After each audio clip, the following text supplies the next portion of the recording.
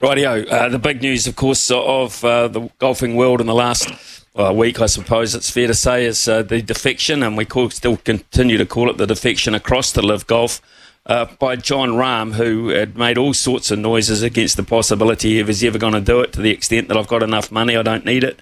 But he's gone. He has, yeah, and look, there's no doubt about it. It's certainly a big victory for LIV, grabbing arguably one of the biggest three golfers in the world. You've got Rahm, Hovland, Scheffler, McIlroy.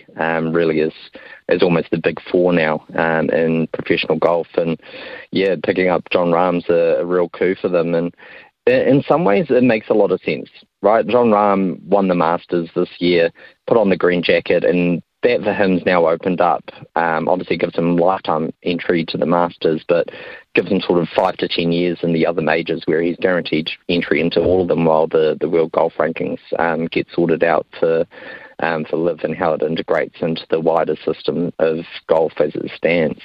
So in many ways, if one of the big guys was going to go, Rahm made the most sense after that win. I think there was a real turning point probably in his thinking, where he went, okay, well, they're throwing enough money at me, and we're not talking a small amount of money. 950 million New Zealand dollars for 3 odd years apparently is what the deal's come down to, and he's still going to get to play all the majors.